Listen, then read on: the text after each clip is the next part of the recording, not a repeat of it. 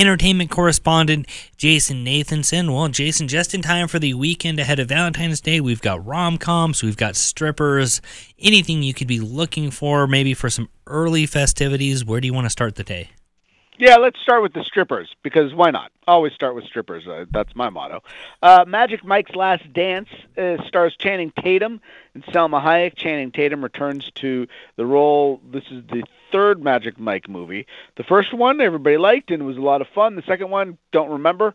And going into this one, I was like, yeah, okay, sure, why not? I'll see it. And it actually won me over, because you forget when you put somebody as charismatic as Channing Tatum in a movie with somebody as charismatic as Salma Hayek, and it's directed by Steven Soderbergh, it's hard to kind of mess it up, even though this script is silly at times and doesn't really make sense. And you kind of forgive that and just put that to the side, because watching all these people on screen, it's just fun. It's funny at times.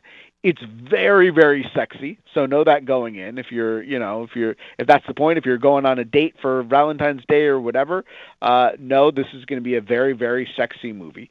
And everybody in it is just having a lot of fun. So I was, especially after the past couple of weeks where we've seen movies with a lot of big stars, like 80 for Brady with Jane Fonda and Lily Tomlin and everybody. And a couple of weeks before I talked about, there's that romantic comedy with Richard Gere and Susan Sarandon and Diane Keaton. And those were just, all those movies were just not good. And I kind of started to get down on, what's going on with all these movies with really big names, and they're just not good. Something like this kind of reinvigorates me when you have people who know what they're doing, who make quality work. They can even take a script that's not that great and elevate it, and you can have a decent time in the theater. Oh, that's great to hear. And especially, that's the kind of movie that you do want to see in a movie theater, unless you're going with your dad or something. But you want to see it in a movie theater where, you kind of get that a whole group experience, watching those dance numbers, right? Well, you made it weird when you brought up your dad. Yeah, way to go, Shannon. That was strange. Definitely don't go see this movie with your dad. And I don't know that you really want that kind of communal thing, unless it's a group of women, unless you're going for a bachelor or bachelorette party or a bunch of guys who are into that, If it's just you and your date, then I don't know that you want to share this experience with other people. But if you go with a group that's really worked up, you could stay late, maybe pick up some singles on there and, help pay for the cab fare home. Sure, why not? Absolutely. Let's talk the other side of things. A couple of maybe more traditional rom-coms also coming out this weekend. On Netflix you have Your Place or Mine, which stars Reese Witherspoon and Ashton Kutcher. Again, two people who are charismatic and fun to watch, even if the script isn't, the best. And the script here is okay, it's serviceable, but the two of them, I think, really elevate it. They play they're best friends. They hooked up once, didn't really work out, so they just decided to remain best friends. But maybe there's more. Who knows? You have to watch and find out. And it's enjoyable. It's on Netflix. I can definitely see, cuddling up with your partner this weekend and watching something like that. And then also streaming on Prime Video is the romantic comedy, Somebody I Used to Know. This is from Alison Brie and Dave Franco. They are married in real life. Dave Franco directs here, and they both wrote this film. Alison Brie stars she's a TV producer.